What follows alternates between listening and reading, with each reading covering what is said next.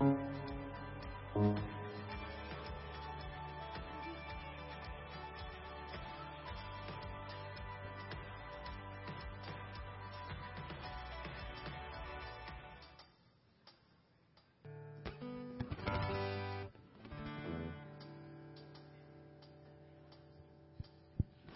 everybody. Thank you so much for being here with us. I ask you to stand and we praise together. All right.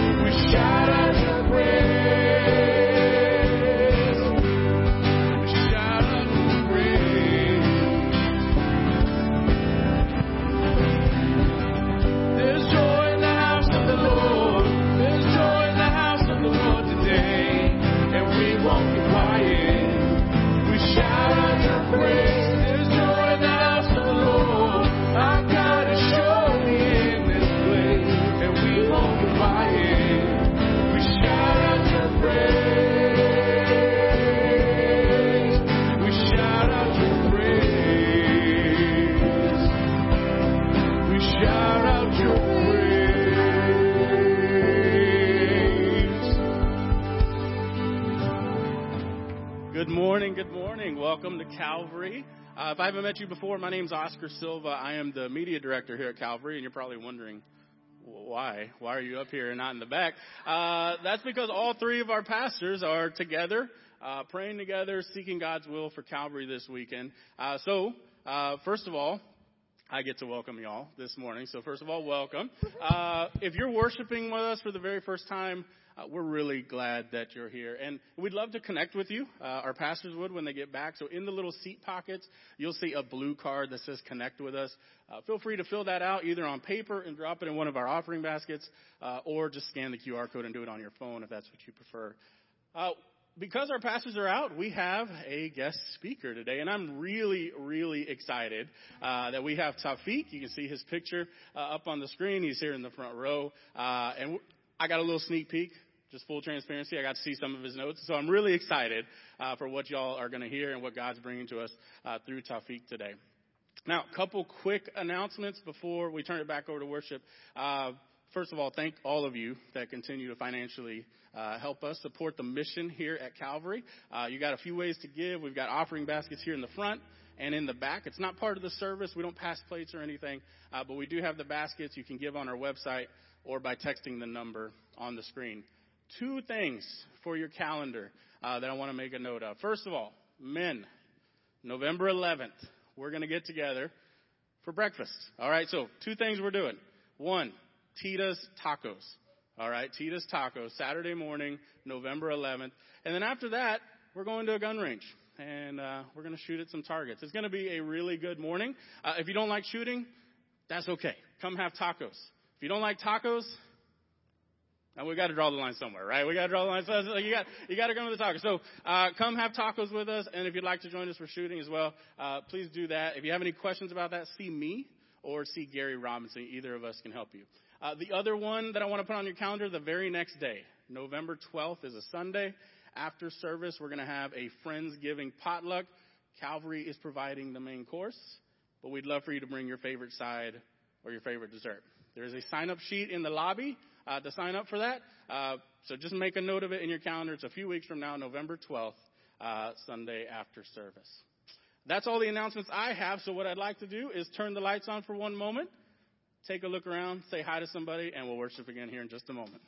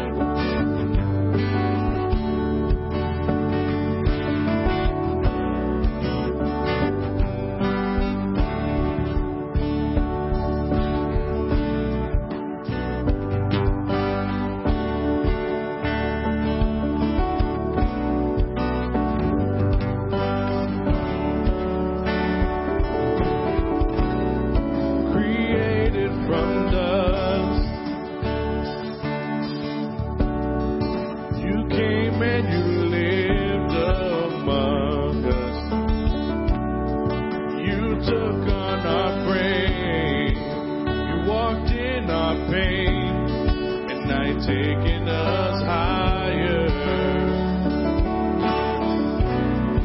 You stepped into time. You laid down your life to save us. You took all our shame. On the cross it was laid, and now you're taking us higher. We go from glory to glory to glory. We'll never be the same. We'll never be the same. We go from glory to glory to glory. We're forever changed. Forever changed.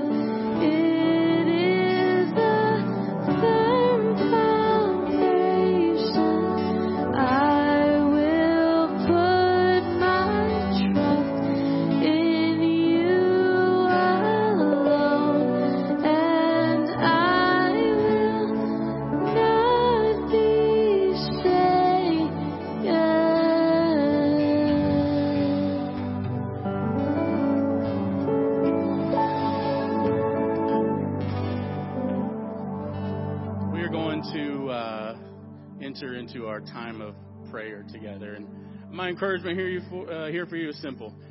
Take whatever posture is going to allow you to focus on Jesus with me for a few minutes. I'm going to be kneeling right down here at the altar. You can sit in your seat. You can stand. You can come kneel with me. You can kneel at your seat. Just whatever allows us for one moment to focus on Jesus. So let's pray together.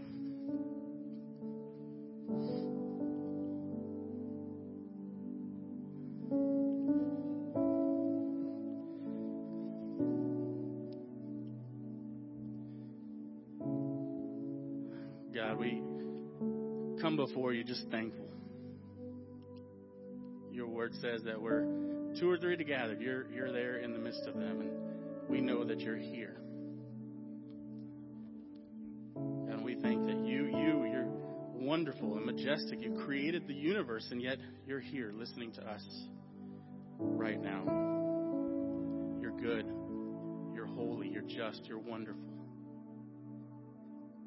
God, I pray that you help us at this moment. Just remove any distraction, any anxiety, anything that's taking our focus off of you. God, just remove that. Let us focus on you. God, we have so many requests that we come to you with. violence around the world, like Israel and even here in the United States and Maine. We don't understand sometimes. God, we know that you're sovereign. So God, we pray for peace. We pray that somehow in these times your name is made famous. God, we pray that you get glory from all things, good and bad, that happen. We thank you that you're in control. God, we pray for our pastors who are away this weekend as they're seeking your will, your direction. God, we pray that you've made that clear and continue to make that clear. They come back full of your Holy Spirit and ready to guide us into 2024 and what amazing things you're going to do through Calvary.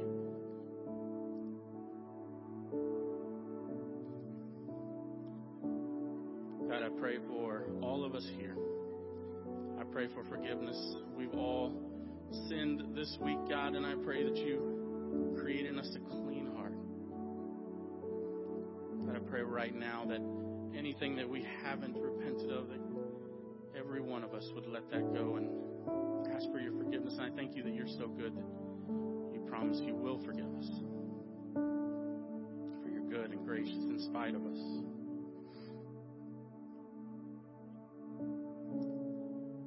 God, I thank you for Tafik, who's here to bring your word today. I pray that you speak through him. I know that it is not a coincidence that any of us are here today. God, you have something for each one of us. Maybe it was through the music. Maybe it's through this time of prayer with you. Maybe it's through the message. But God, I just pray you speak and that we're open and willing to hear from you. God, we thank you for this ability to get together. I pray for the remainder of this service. I pray that every single person here is closer to you when we leave than we were when we walked in. God, we love you. And we thank you in Jesus' name. Amen.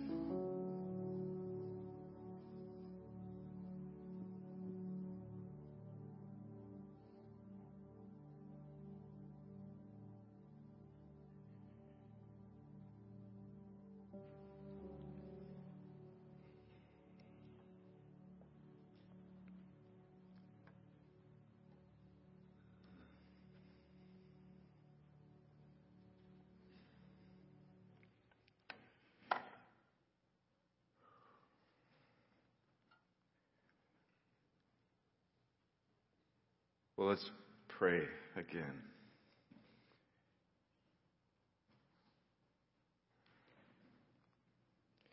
Father, you know best what is necessary in this very moment. You know what's heavy on hearts. You know the issues that are most concerning the souls in this room. You know my inability, and you know all things that we need your help. So, Father, we ask, please help us all. Help me in the preaching of your word. Would you give grace like you gave to Lydia to pay attention that led to eternal life? Would you open eyes, change hearts, truly bring renewal and repentance, reconciliation, forgiveness, mercy, compassion? May the fruit of the Spirit be abundant in this place through the preaching of your word.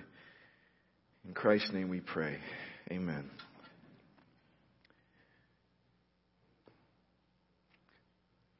The name of my sermon is, Which One Are You? And that's a very simple yet provocative question to ask. Because what I'm going to put before you is that there are only two groups in this world. There are only two religions. Now we know that Islam and Judaism and Hinduism and Catholicism and Mormonism and many isms and schisms exist, and yet I will continue to say and prove to you that there are only two religions. And what are those? Those are the religions of works. What Paul said in Romans chapter 10, that they sought to be justified by the law. That's every other religion. Seeking to earn righteousness, seeking to obey in a way that pleases God. And then there is the truth. There is Christianity that says you can never be good enough because God is perfect. He is holy, holy, holy. He dwells in unapproachable light. He is a consuming fire, and we are sinful. And the only way that sinners can have peace with God is if He comes to us. And that's what He did in the person of Jesus Christ. So the question is, which group are you in? Are you in the group that seeks to earn salvation by your works, even though you go to church? Or are you one of those, one of us, that clings to the cross of Christ as your only anchor and your only hope? Jesus talked about these two groups, Matthew chapter 25. In Matthew chapter 25, He is with His disciples, and He's about to tell them about the end of the world. And He begins in chapter 25 with these virgins. You know the account. Group of virgins, some had what? Oil, and some did not. Two groups. He goes on and talks about talents that are given out. And then there is a day of reckoning, a day of accounting. And you have a group that has fruit. And then there's one who has none. And He finishes with this final judgment. And y'all know it, right? The final judgment where He says, I was sick, I was naked, I was in prison, and you ministered to me. And what did they say? When? When do we see you naked or sick or in need and minister to you? He said, whenever you did to the least of these, my brethren, you did to who? To me. And then He said to the others on His left, you did not. Once again, what do we see here? Two groups. Two groups. The question in the back of your mind, in the forefront, is, which one are you? In Matthew 7, Jesus talked about there being only two paths. You remember this? Matthew 7, this is the Sermon on the Mount, where Jesus is laying out for us the impossibility of living up to the holy standard that He lays out when He says things like, you therefore must be perfect as the Heavenly Father is perfect. Like, that's a standard that should make us all say, have mercy upon us, which is the point of the Sermon on the Mount. Jesus, at the end of this sermon, brings forth some terrifying examples and illustrations. And in Matthew 7:13, He says that there are only two paths, two roads. Enter by the narrow gate. So there's a narrow gate. For the gate is wide and the way is easy that leads to destruction. Oh, so there's a narrow gate and there's a wide gate. And those who enter by it are many. That's a terrifying thing to hear. Why did Jesus tell us about the number of people on this path? He tells us not only the number of people, He tells us the kind of path. He says that it's easy, that it's wide, that it's populated, and there are many people on it. And He even tells us where it's headed. Where is it going? What does He say? It's leading to what? Destruction. But then there's another road. There's another path, which is narrow. Enter by the narrow gate. For the gate is narrow and the way is hard that leads to life, and those who find it are few. He lays it out for us. There's only two paths. There's only two groups. There's only two religions. Which one are you in? This is an abundantly important question. This is the question of questions. Did you know that there are only two families? 1 John chapter 3, verse 10. 1 John. I am not with this technology. I'm going back to my paper Bible. Word up. 1 John 3:10. By this it is evident who are the children of who? God. So we have one family. But that's not where it stops. And, what does it say? Who are the children of who? Two families. Right? Two families. By this it's evident, it's clear, it's obvious. This is easy to spot. Children, sometimes you will be given these little papers and it says like, what's missing, right? What doesn't belong here? And that doesn't belong here.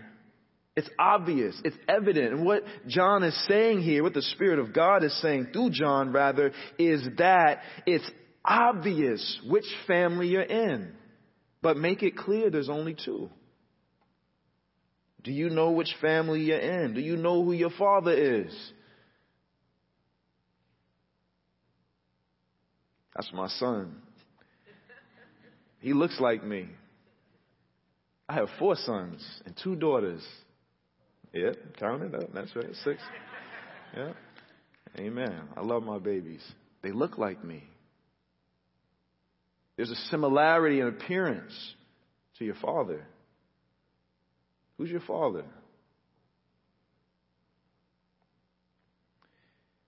There's only 2 foundations. We sang about this, the foundation. Matthew 7:24.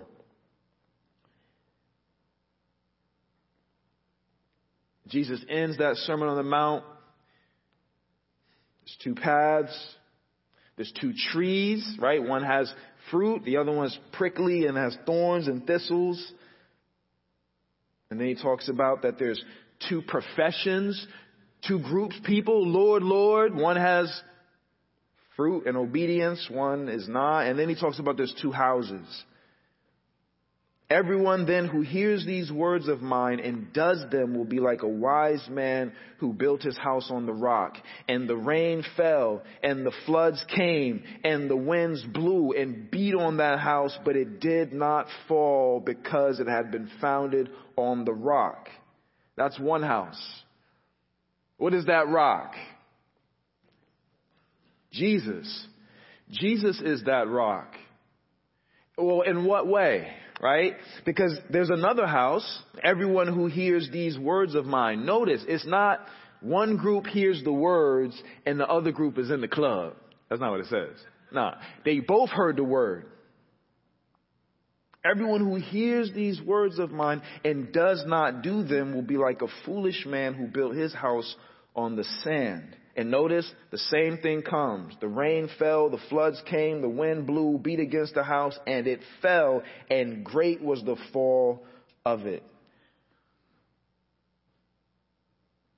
These words of mine. The reason why that's important to understand the context, because you got to say, well, what were the words of his?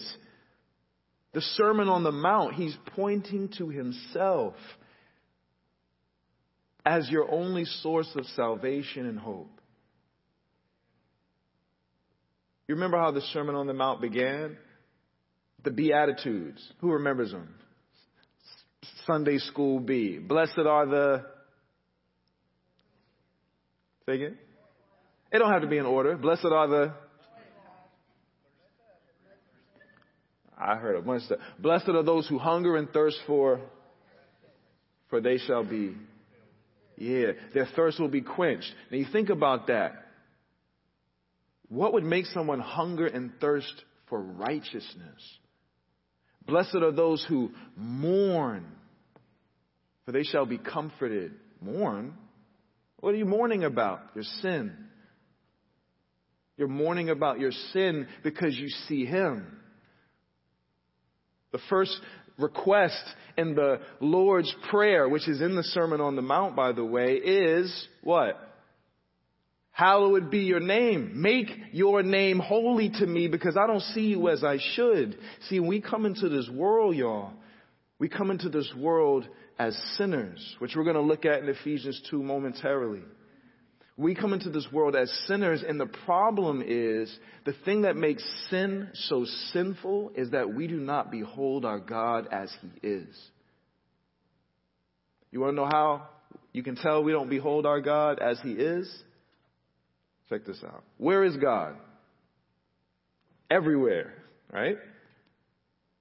Do you live as though God is everywhere?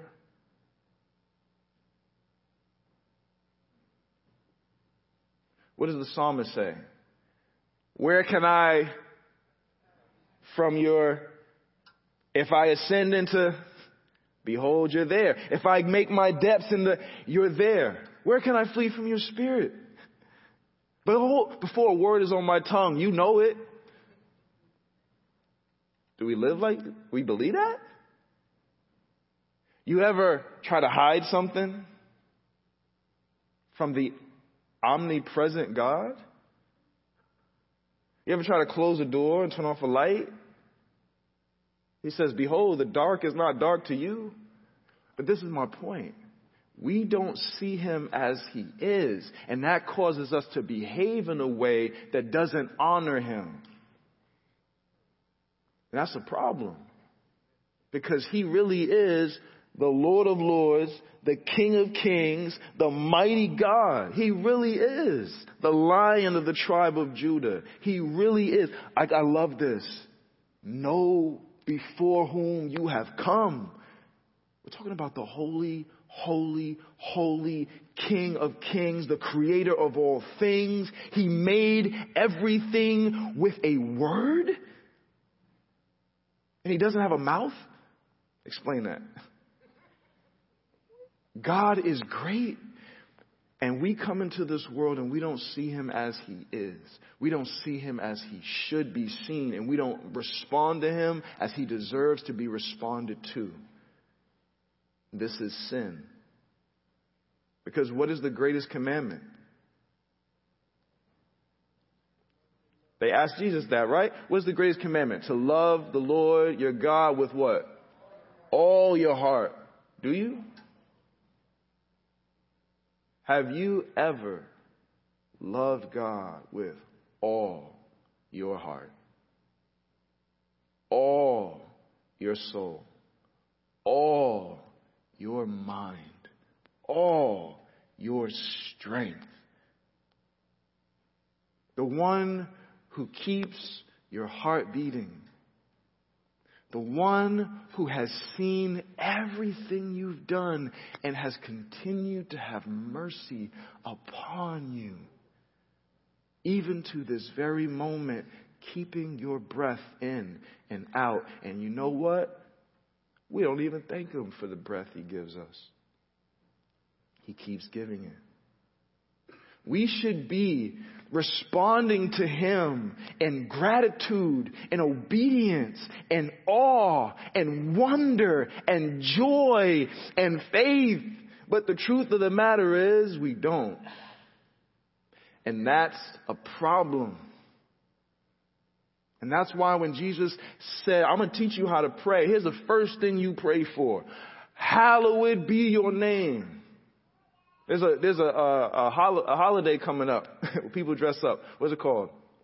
Halloween. Hallowed be your name. He's holy. Make your name holy. Because we don't see you as we should.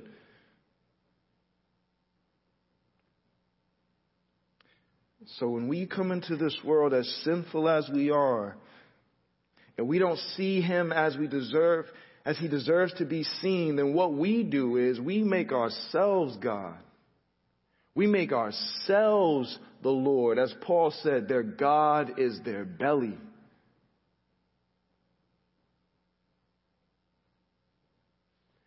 And when we become our own God, and we set the rules,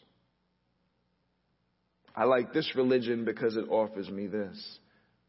I like this lifestyle because it offers me that. I'm not religious, I'm more spiritual. Okay? You set the rules, you set the parameters, you set the outcome. You're God, and you've created your own world, your own universe, your own heaven, your own hell, your own law, your own system of righteousness. And Jesus says that's that other group. That's sand. And on the day of judgment, it's not going to hold up. But then there's the rock that sees him as he is and sees yourself as you are. And when you behold him as the perfect, spotless, holy, holy, holy, y'all know why it's repeated? I'm going to assume you do, but I'm going to tell you anyway because it's amazing. The reason why in Isaiah 6, the cherubim and the seraphim in Revelation call out to one another, holy, holy, holy is the Lord of hosts. The whole earth is full of your glory. The reason why they do that is because the Bible uses repetition to put forth emphasis, right? We do that. We put stuff in all caps. If you're texting, my mother puts everything in caps. I'm like, why are you yelling at me? No, that's just emphasis, right? Exclamation points, bold. That's what we do. What did the Bible do? It makes repetition. And when it talks about God, there is no attribute of God that's ever raised to the third power but holiness. The Bible never says he's love, love, love, or wrath, wrath, wrath, or justice, justice, justice. The Bible only says that he's holy, holy, holy. He's different. And this is what is naturally coming out of these creatures that were created to dwell in his immediate presence. And you know what it says in Isaiah 6? It says that with 2 wings they cover their face. That's crazy. Fish were made to be in the water, so they have gills. Birds were made to be in the air, so they have feathers and wings. These creatures were made to be in the presence of God, and they were created with wings to cover their face because he's that holy. And when we get it through our minds that he's that holy and we're this sinful, then we would never attempt to build a house on sand of our own righteousness, because we would understand and you would get it. You could never measure up. Because the 2 problems that we have as human beings is God's perfect,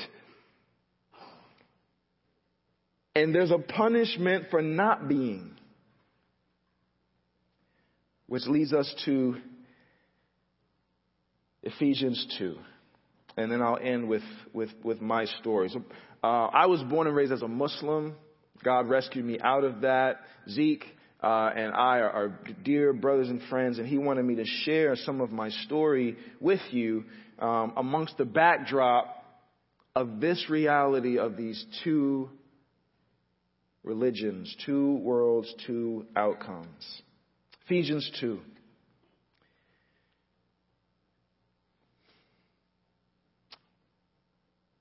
And you were dead in the trespasses and sins in which you once walked. Now I ask you this.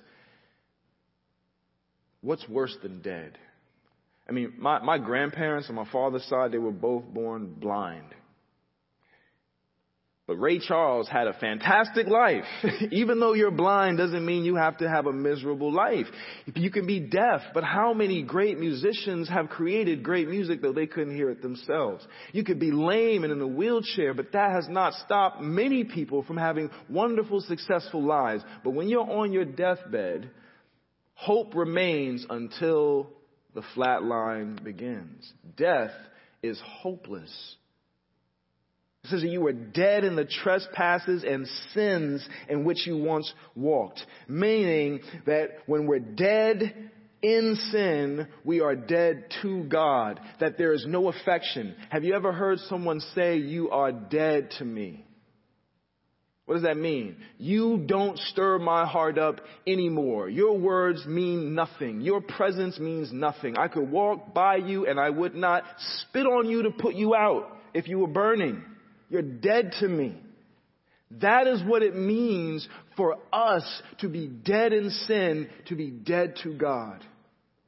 God meant nothing to us. We walked through our lives and He was something on the wall. He was something useful. Take down like Christmas decorations when you need Him. Oh, I have a test. I'm going to pray. I hope she's not pregnant. I'm going to pray. Please don't let Him pull me over. I'm going to pray. If you get me out of this trouble, I'm going to obey you. And as soon as you do, I'm back to my regular life. That's how many people have treated God. That's how we treated God. And then we were dead in our trespasses and sins in which we once walked, and we were following the course of this world. The world is going a river, a lazy river. You get in a little inner tube and you just float, right? You ever see somebody going upriver? Wouldn't that be strange? Yeah, no, because you go with the flow. And this is saying that that's what we all did. We went with the flow of a God-hating, sin-loving world. And that's bad enough, but it doesn't stop there. Not only were we dead, not only we walked in the course of this world, but we followed the prince of the power of air. You know what? A lot of people have opinions about Halloween, and I'm not going to get into that. That's not what I'm here for. But what I'm going to say is this. A lot of talk about devil worship. Black Sabbath and black clothes and black this. But this says we were all worshiping the devil. We were all following the prince of the power of the air, the spirit that is now at work in the sons of disobedience. This is how sinful you were if you were a Christian, if you are a Christian. And if you're not, this is what you are right now. This is the world you are currently in. Among whom we all once lived in the passions of our flesh. We did this with our bodies.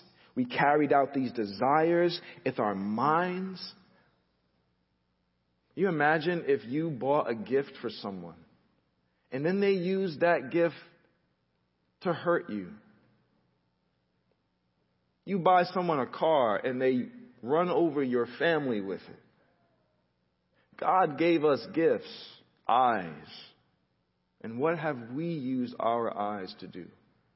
A mind. When you think of the thoughts that you wouldn't want your best friend to know, that have run through your mind. We have used the very gifts that God has given to us.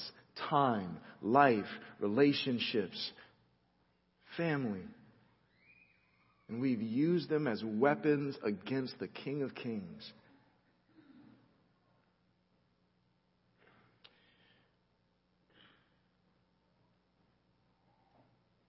And we're by nature children of wrath. It's just what we are. It's what we deserve. If you walked into your house today and you saw a roach, a cockroach on the counter, would any of you have mercy on that cockroach? Would any of you say, you know what? You've had a rough life. I'm a forgiving tenant. You're free to go. No, you would crush that thing as soon as possible and remove any evidence that it existed, wouldn't you?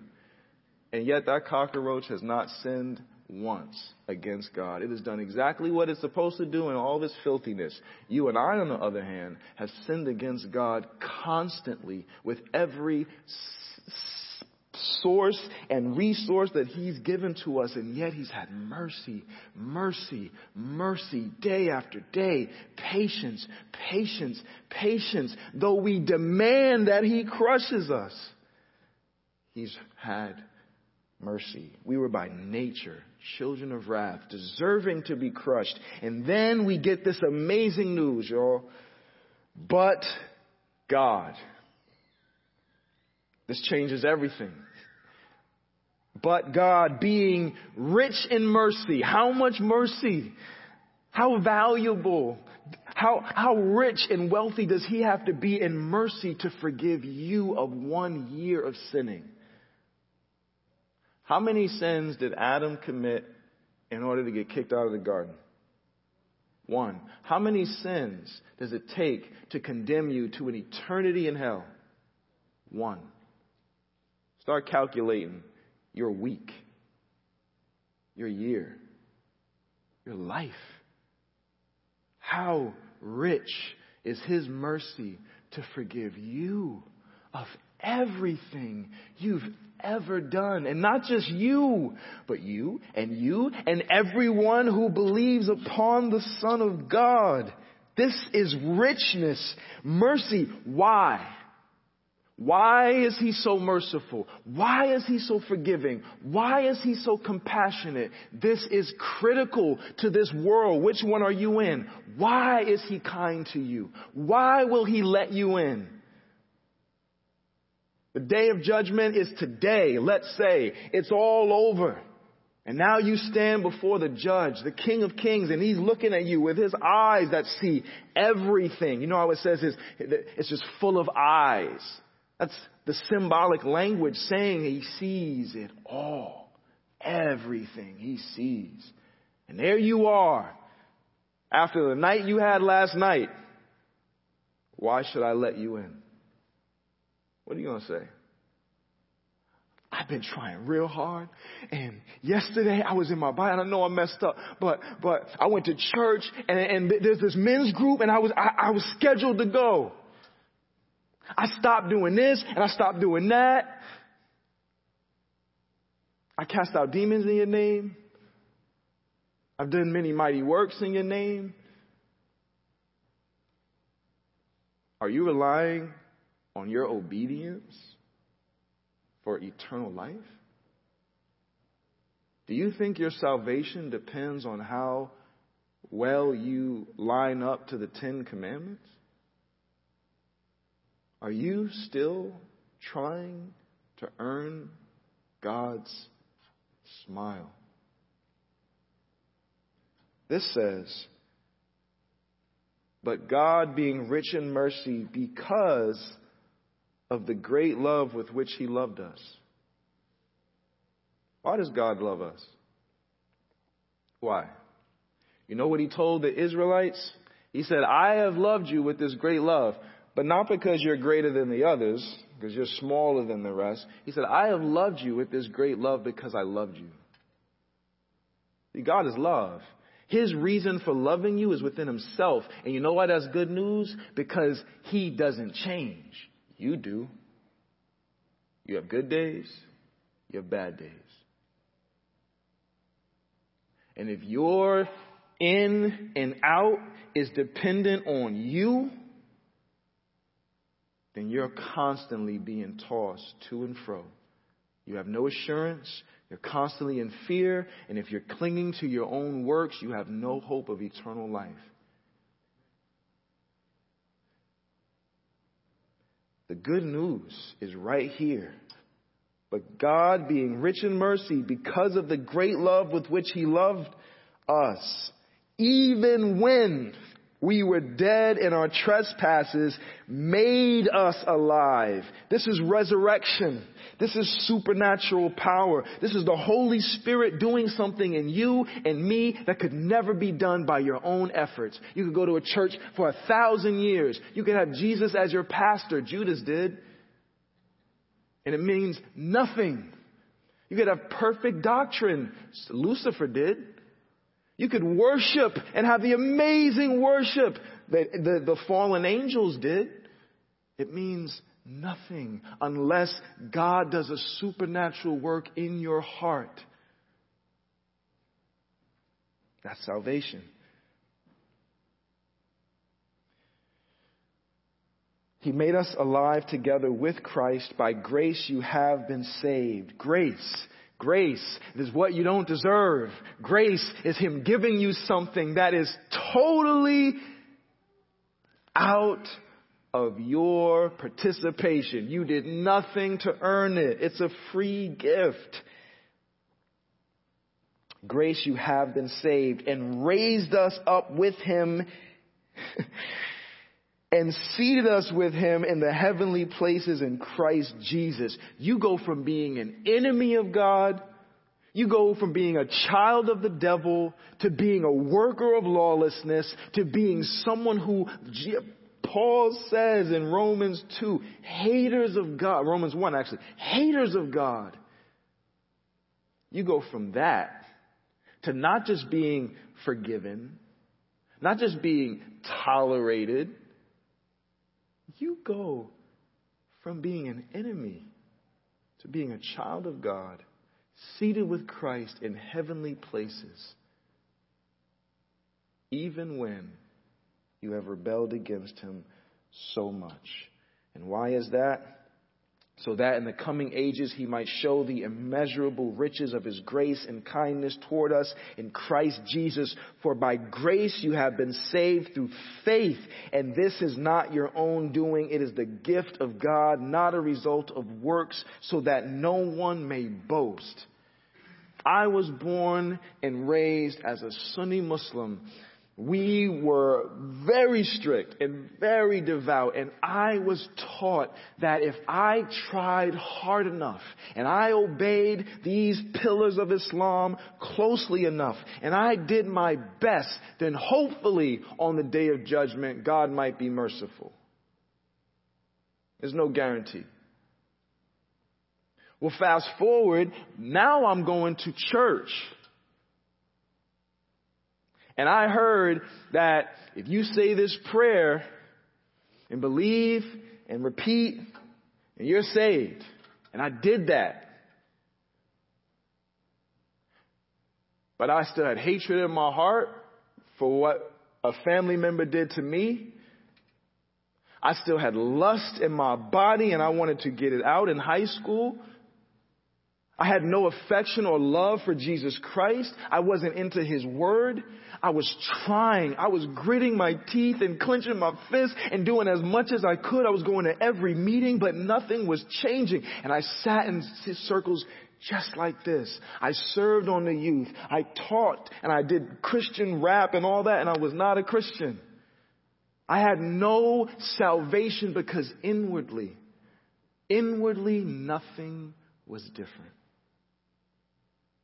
I tried and I tried and I tried, and I had nothing that was different until the day that I heard the news that God is holy and I am sinful and I deserve to be crushed for what I've done. And nothing I do can earn his favor, and nothing I do can take away the wrath that I have coming. And so God in his mercy sent his own son in my place to obey for me and suffer the wrath that I earned. And he died a real death, naked, exposed, and shamefully treated. And 3 days in the grave. And he rose. And I was told that if I believed in him and what he did, the wrath that I had coming would never fall upon me. The wrath that I had earned would never come upon me because he drank that cup perfectly. And the righteousness that I need to be accepted by him was already earned for me. And what I need to do is what y'all are doing right now. Trust. Like you're trusting in those chairs to hold you up. Father, it is critical that we know, are we in or are we out? Are we one of yours or are we not? But you've not left us in the dark. You've given us signposts. You've given us clear direction. You have called us and commanded us to believe on Jesus Christ, his life, his death, his resurrection. This is the good news. And I pray, Father, that none here would hear of this mercy, of this forgiveness, of this great salvation and reject it. In Jesus' name we pray. Amen.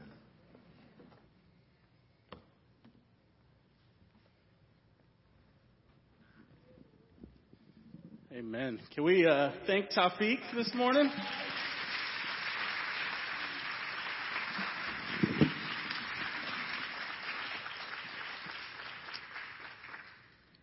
I want to be clear. I mean, there's a sense of urgency here. If you heard what Tawfiq said and you want that relationship with Jesus. I didn't talk to him about this beforehand, but I'm sure he's okay with me saying, come talk to him, come talk to me, come talk to one of our prayer team members in the back. We'd love to do that for you. Christina, can you mute me?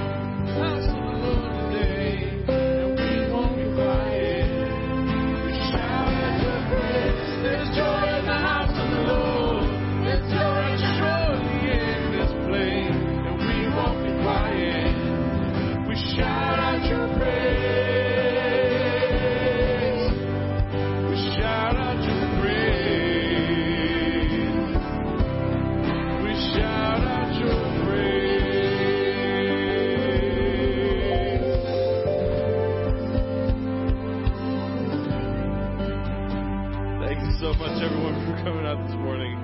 Please have a wonderful week.